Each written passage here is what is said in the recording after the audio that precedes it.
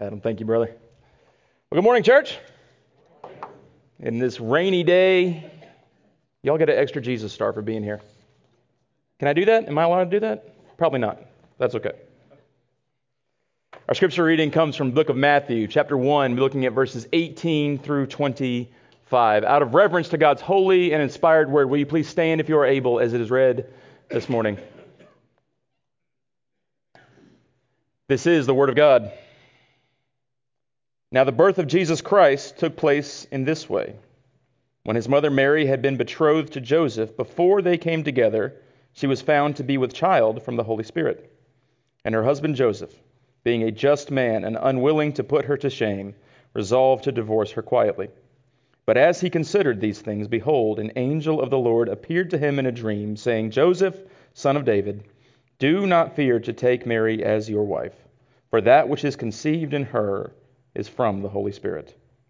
She will bear a son, and you will call his name Jesus, for he will save his people from their sins. All this took place to fulfill what the Lord had spoken by the prophet. Behold, the virgin shall conceive and bear a son, and they shall call his name Immanuel, which means God with us. When Joseph woke from his sleep, he did as the angel of the Lord commanded him. He took his wife, but knew her not till she had given birth to a son, and he called his name Jesus. The grass withers and the flowers fade, but the word of our God will stand forever. Let's pray. Heavenly Father, we pray that as we come to your word together this morning, we pray, Lord, that you, by your Spirit, would be opening our hearts and our minds, be drawing us closer to you this morning.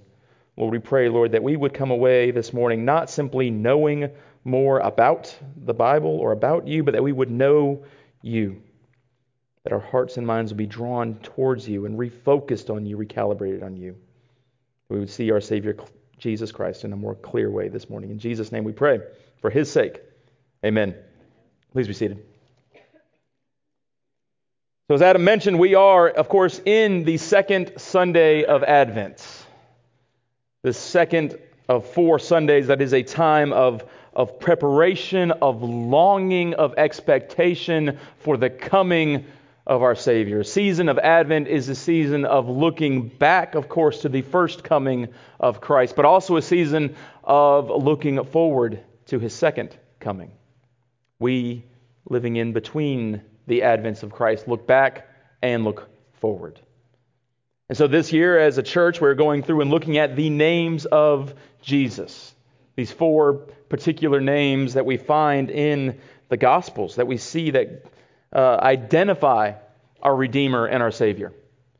And this morning we are looking at the name of Immanuel. So as we get started this morning, I want to ask you to do something for me. Picture a child in your mind. This could be you when you were younger. If you're young right now, it could be you right now. This can be an imaginary child if you don't want to picture yourself. It could be a theoretical kid. That's okay. And you can picture, and you have options on this. You can picture either maybe, say, a 5-year-old kid who has just broken something important in the family, broken a family heirloom, broken a family picture in an antique frame, or broken some antique vase or something that was in the house. Or you could be maybe a 16-year-old who's just wrecked the family car. And you put yourself in whatever situation of those you want to, right? Either way, this child, this teenager, has just broken something that they cannot fix. They don't have the skill, they don't have the resources, they don't have the knowledge to be able to undo the damage that they have done. That's the situation. Now, into that situation, the child hears that their father is coming. The broken picture frame is on the floor, and they hear the garage door open because dad's come home from work. The teenager has to make that call home because the car's in a ditch and he can't do anything about it. And dad says, I'm on the way. In those cases, I believe we get a glimpse of the nature of the prophecy that the Allman family read for us this morning for our call to worship as they read Isaiah 7:14 in the lighting of our Advent wreath this morning. And we are introduced to this idea of Immanuel, God with us. Immanuel, God with us. Y'all, this phrase is such a common phrase around this time of year. If you listen to Christmas radio stations or Christmas playlists, you're going to hear, O come, Immanuel, dozens of times in dozens of renditions. So many versions of that song. It's a great song. I love the hymn. But you're going to hear it, whether you're listening for it or not.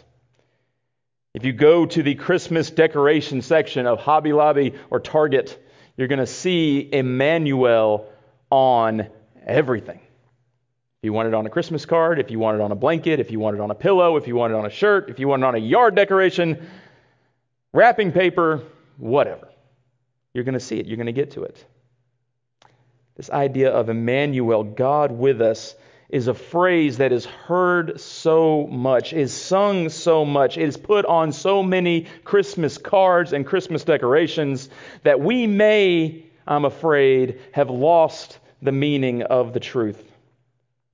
And lost the truth that this phrase, this name, is more profound than we could probably dare imagine.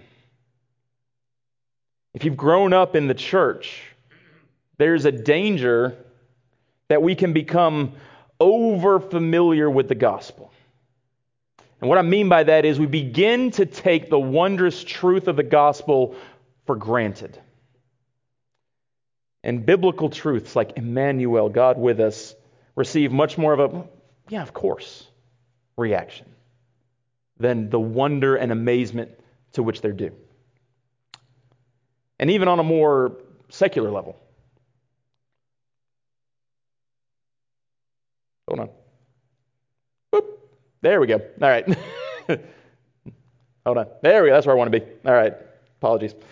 And even on a more secular level, during this Christmas season, Christmas is such a time of peace and of joy and family and all things good that even if you've never even darkened the doors of a church, you have no idea about the Bible, about the gospel, you have a general idea of a cultural sense of Christmas. But then somewhere on a card or somewhere you saw Immanuel, God with us, you associate that with Christmas time and just assume, well, that must be a good thing. Immanuel, God with us, that's a good thing, right? But y'all want to submit this, that the original hearers of this promise, way back in Isaiah, could wonder, Immanuel, God with us, is this a good thing? Or is this a bad thing? How do I take this?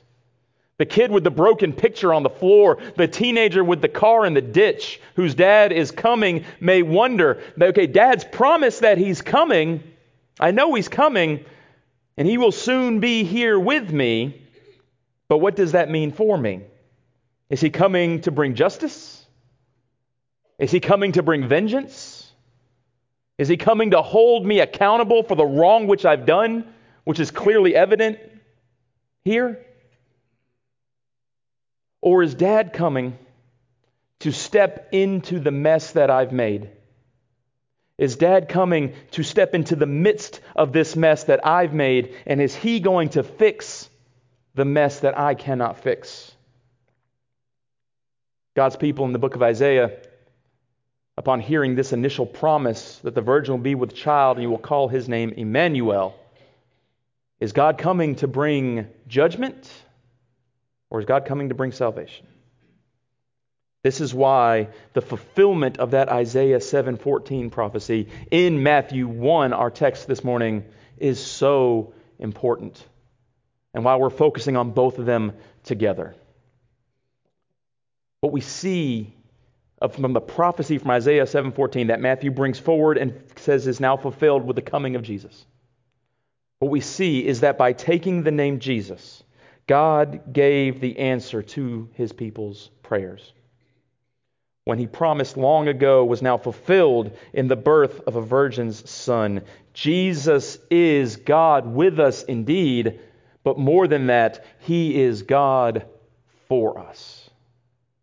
This morning I want to walk through three aspects and points about the idea and concept of Immanuel, God with us from our text in Matthew 1 this morning. I want to look at actually the danger of Immanuel, the promise of Immanuel, and what it means that Immanuel is with us and for us. First off, the danger of Immanuel. As well known and as often read as Isaiah 7:14 is, the context of those verses is not nearly as well known. So very briefly, Old Testament history, let's dive in and just kind of set the stage of Isaiah 7. Those days were around 735 BC. There were a time of war and a time of fear for God's people. The kingdom has been divided. There's the northern kingdom of Israel and the southern kingdom of Judah. And the southern kingdom of Judah was under the threat of attack of this coalition of the northern kingdom of Israel and Syria. And actually what happened was another nation, Assyria, had been threatening on the doorstep. Israel and Syria said, hey, Judah, join with us in an alliance against Assyria. And Judah and King Ahaz decided not to. These unlikely allies had they're coming to try and rise to go against this threat of this conquering empire known as Assyria. Judah had refused to join this alliance, preferring instead to try to get this treaty with Assyria. But now the combined armies of Israel and Syria had besieged Jerusalem during the reign of King Ahaz, this descendant of David, who is listed in the genealogy there in the first 16 verses of Matthew 1. So God has sent his prophet Isaiah to go to King Ahaz, king of Judah, to comfort him, to assure him, to trust in God. Not in military alliance, not in treaties, but in God himself. And so God offered something to Ahaz, said, Ahaz, I want to strengthen your faith. I want to give you visible proof that I am indeed here for you, is what God is saying to Ahaz. So he says, Ahaz, ask the Lord your God through the prophet Isaiah, ask the Lord your God for a sign. And don't skimp on what you ask. Go big. Ask for whatever you want, from the deepest depths to the highest heights. I want you to trust me, so let me prove to you that you can trust me with some big sign. But Ahaz's response is, I dare not ask the Lord for a sign. He's covering actually a lack of faith, and actually quotes God's law from Deuteronomy 6:16. I will not put the Lord to the test. But he does that not as an example of faith, but as to cover up a lack of faith. And despite Isaiah's promise of protection from the Lord, King Ahaz does not trust God because he does not have a relationship with him. And so God responds. Through the prophet Isaiah, God responds. He says, all right, you dare not ask for something, I will tell you the sign that I'm going to give you. And it's a sign that has stood through the ages, not just as deep as the grave or as high as heaven, but something that would actually bring the heights down to us. This promise of Isaiah 7:14, that the virgin will be with child and will give birth to a son and will call him Immanuel. But again, to King Ahaz, who had refused to trust in God, to the people of Judah who were putting their trust in treaties and military alliances and not in God, this promise of God with us for them and even for us, as long as we are in our sin, as long as we are not trusting in the atoning, saving work of Jesus Christ, this promise of Immanuel is actually bad news. Though committed to doing his chosen people good, God's history with Israel demonstrates the way that sin undermines and corrupts and renders God with us bad news, not good news necessarily. If the promise of God is only that he will come to be with us to deal with our sin, that he's going to deal with us, he's going to deal with the mess we've made, then we would be right to despair. In the movie A Christmas Story, there's a scene where Ralphie, the older brother, has done something he shouldn't do and he's about to get in trouble. Dad is coming home, and Randy, the little brother, hides into the kitchen cabinet, crying, Daddy's going to kill Ralphie. And the mom is like, no, Daddy's not going to kill Ralphie. And Randy knows. He's like, I've seen Dad. I know Dad. Daddy's going to kill Ralphie. And he's sure about this because of what Ralphie has done. If our only understanding is we have sinned, we have broken God's law, and God says, I'm coming to be with you, then we ought to be hiding under the kitchen cabinet because we have no leg to stand on. We have no basis for our standing. That brings us to the second point here, the promise of Immanuel. As Adam mentioned when he was reading from Ezekiel, there are at least 28 times in the Old Testament that God makes this promise, I will be their God and they will be my people. When I was in seminary at RTS, Professor Blair Smith repeated that over and over and over again for us in our covenant theology class. Y'all, if you get nothing else out of the idea of what is covenant theology, it is that promise. That God promises and he assures us that he will be our God and we will be his people. And God will do whatever it takes to make that happen. As Adam mentioned, there are at least 28 times, and actually I've printed them. So if you want a copy, I've got a few copies up here on the stage copy. If you want to get the 28 Old Testament references and a few New Testament references that reinforce that too. So you can read through it and see God promising over and over and over again that he will be our God and we will be his people. And throughout the Old Testament, that is made real in things like a pillar of cloud by day and the pillar of fire by night. It's made real and realized in the Ark of the Covenant that God has his people make. It's made real in the tabernacle and then the temple. And when the people of the Old Testament said, God has promised to be our God and we are his people, and they could look at a building, look at a hilltop, look at a thing and point to it and go, see, that's God's proof of that. But all of those things, all those natural phenomena, those objects, those buildings, were what we call types, shadows, pointing forward to the ultimate true fulfillment of God being our God and we being his people. The ultimate fulfillment of that promise was not in a phenomenon, not in an object, not in a building, but in a person. Which brings us now, of course, deep into the Matthew promise, our passage in Matthew 1, where the gospel writer makes the explicit point that the birth of Jesus is the ultimate true fulfillment of this Isaiah prophecy from Isaiah 7:14. Matthew makes the point to answer the question that the people of Judah should have been asking way back in 730 whatever BC, whether or not they actually were. And he answers the question. It says, yes, the coming of Immanuel is indeed good news. It's a promise of hope. It's a promise that God is not going to come and deal with you wretched people the way you deserve. It's a promise that God is going to step into our mess as one of us to fix, to redeem that which we could not. Matthew's gospel is full of fulfillment. I love that phrase. It's full of fulfillment. That is, it's full of instances where Matthew points out how a specific thing happened in order to fulfill an Old Testament prophetic text. And here in Matthew 1:23, we have the first one of those. Well, actually 1:22, where he says, all this took place to fulfill what the Lord had spoken by the prophet. Behold, the virgin shall conceive and bear a son, and they shall call his name Immanuel. And then for our benefit, Matthew goes on and says, which means God with us.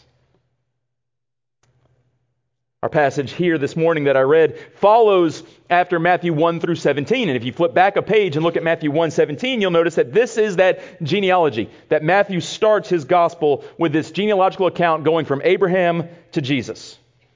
Now, we didn't read that text, but I encourage you to go back and read it. And if you find the idea of reading through so many names and so many weird sounding names to us, I would encourage you maybe go listen to Andrew Peterson sing it. One of my favorite songs. It's called Matthew's Begats. It's on Behold the Lamb of God. And he just sings Matthew 1 through 17. It's brilliant. It's beautiful.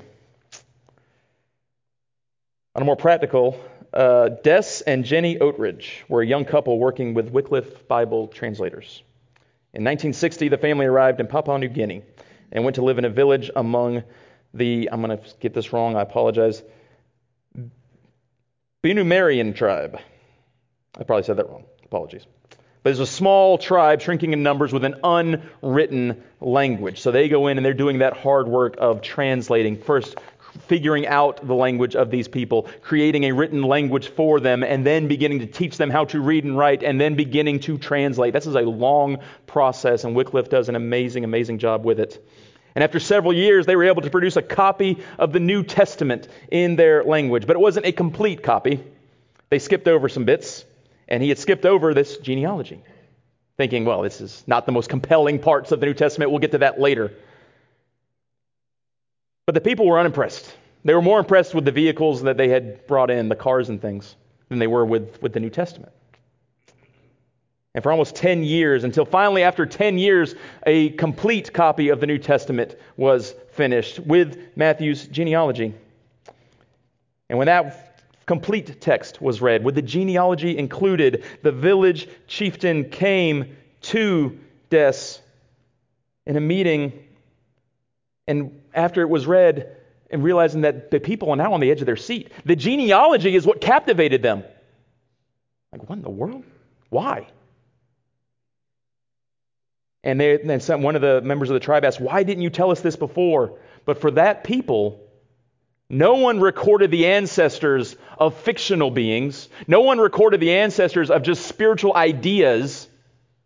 You only recorded the ancestors of real people in real history. And what the genealogy communicated to those people in Papua New Guinea, what it communicates to us today in 2023, is that Jesus is not just an idea. Immanuel is not simply a concept. It's not a theological construct. Immanuel is real. Real person in real history, grounded in real fulfillment, the real birth of the real man, Jesus Christ. And in Matthew's gospel, it's striking to see how he explains the fulfillment of Isaiah 7:14. Again, all of this, Matthew observes, took place to fulfill what the Lord had spoken by the prophet. All this points to these actions that we see there in Isaiah 7:14. Conceiving, birthing, calling, each given narrative and explanation in Matthew 18, verse 21. 18 through 21. In verse 18, the Son is conceived in Mary's womb by the Holy Spirit.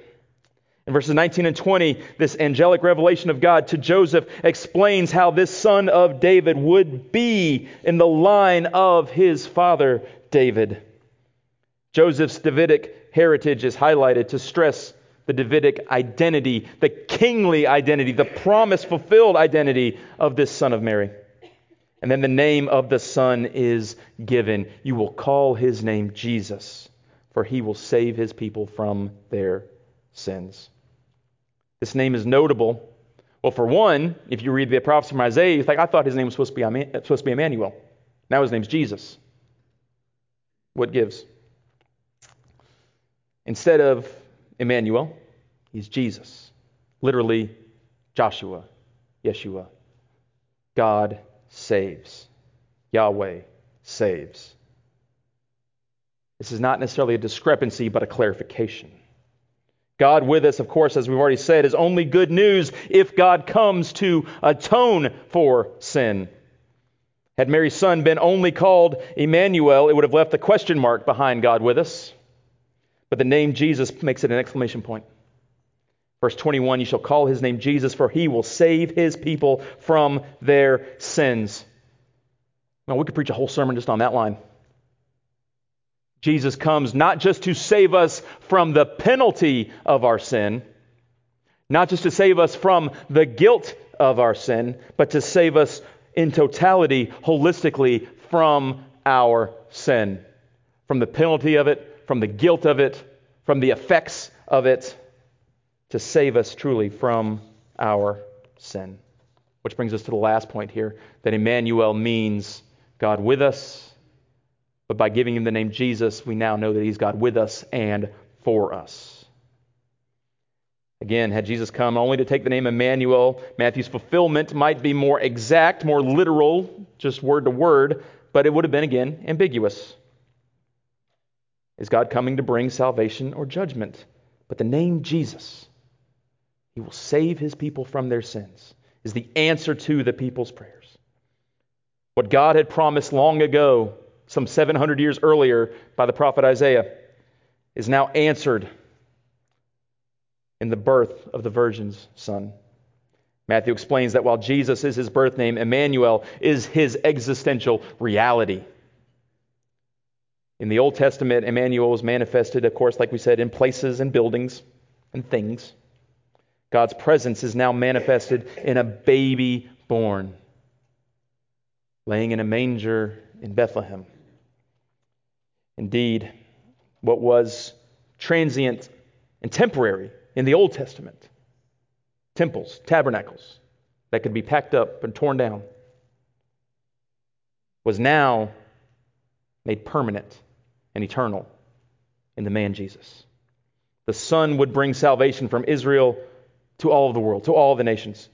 He would grow up to be the suffering servant who would give his life as a ransom for many. He would shed his blood to ratify a new covenant, thus securing the forgiveness of his people. And he would gather disciples from every nation on the earth, uniting them into his church that he would dwell with forever.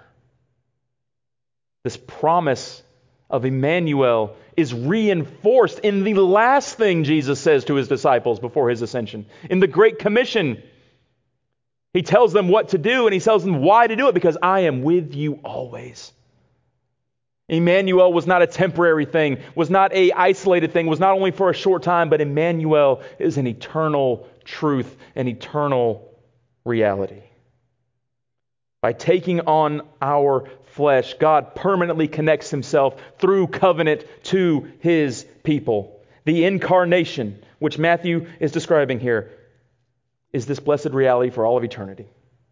The Son of God will dwell with his people as one of us. And we also see that through the incarnation, the Son of God is uniting to his covenant people. In taking on flesh, he does not take on the corrupted flesh of Adam, which is why the virgin birth was so critical. This isn't necessarily a sermon about that, but I want to highlight it briefly. The virgin birth is not an idea abstract, just theoretical, or it's not just a metaphorical idea, it's a grounded reality. Jesus took on flesh that was like of all humanity in this fallen world, yet not corrupted, not sinful, not fallen. He is the new man, the new Adam that Paul writes about in Romans 5. Through the sin of one man, we all die. Through the life of the second Adam, we all live. He was and is and forever will be Immanuel. I want to close this morning by quoting a longer quote from probably the best sermon ever given on this subject. Maybe a bold statement, but I'm going to stand by it. C.H. Spurgeon, 1854, Christmas Eve, at the New Park Street Chapel in London, preaching on Isaiah 7:14 through 15. He says this: Immanuel, it is wisdom's mystery, God with us. Sages look at it and wonder. Angels desire to see it. The plumb line of reason cannot reach halfway into its depths. The eagle wings of science cannot fly so high, and the piercing eye of the vulture of research cannot see it. God with us. It is hell's terror. Satan trembles at the sound of it. His legions fly apace. The black-winged dragon of the pit quails before it. Let Satan come to you suddenly, and you do but whisper that word, God with us. He falls back, confounded and confused. Satan trembles when he hears that name, God with us. It is the laborer's strength. How could he preach the gospel? How could he bend his knees in prayer? How could the missionary go into foreign lands? How could the martyr stand at the stake? How could the confessor acknowledge his master? How could men labor if that one word were taken away? God with us is the sufferer's comfort, is the balm of his woe, is the alleviation of his misery, is the sleep which God gives to his beloved, is their rest after exertion and toil. And to finish, God with us is eternity's sonnet. It is heaven's hallelujah. It is the shout of the glorified. It is the song of the redeemed. Is the chorus of angels, the everlasting oratio of the great orchestra of the sky, God with us. We've already sung this morning the brilliant, wonderful Advent hymn, O come, Immanuel. I'm sure you will probably sing that song at least once or twice more this Advent season. Let's not confuse the Lord's coming with the arrival of Santa Claus. One comes because you've earned it. Santa Claus comes because he's not real. Okay, let's just get that out. And I'm sorry if there's a kid here that I just ruined Christmas for you. Just come talk to me. Santa comes because you've earned it. Because you were good enough. Because you deserve the presents under the tree, the presents in the stockings, the ones with your name on it. Christ comes, God, Immanuel, comes to dwell with us, not because we've been good, but because He is good. And in His goodness, He sends Jesus to ransom us from captivity to sin, to make us ready to dwell with Him, both now and forevermore. Y'all, this is the good news of Christmas. The reason why Jesus is the name above all names. Let's pray. Gracious God, Heavenly Father, Lord, as we contemplate deeply the truth of the name of Jesus, Immanuel, God with us. Lord, this is comfort because the name of Immanuel is Jesus. This is comfort because God has come to dwell among us, not to hold us accountable, not to hold us to task, not to make us pay, but Immanuel has come to be our salvation, to save us from our sins. We celebrate that this morning. And we sing that praise now in Jesus' name. Amen.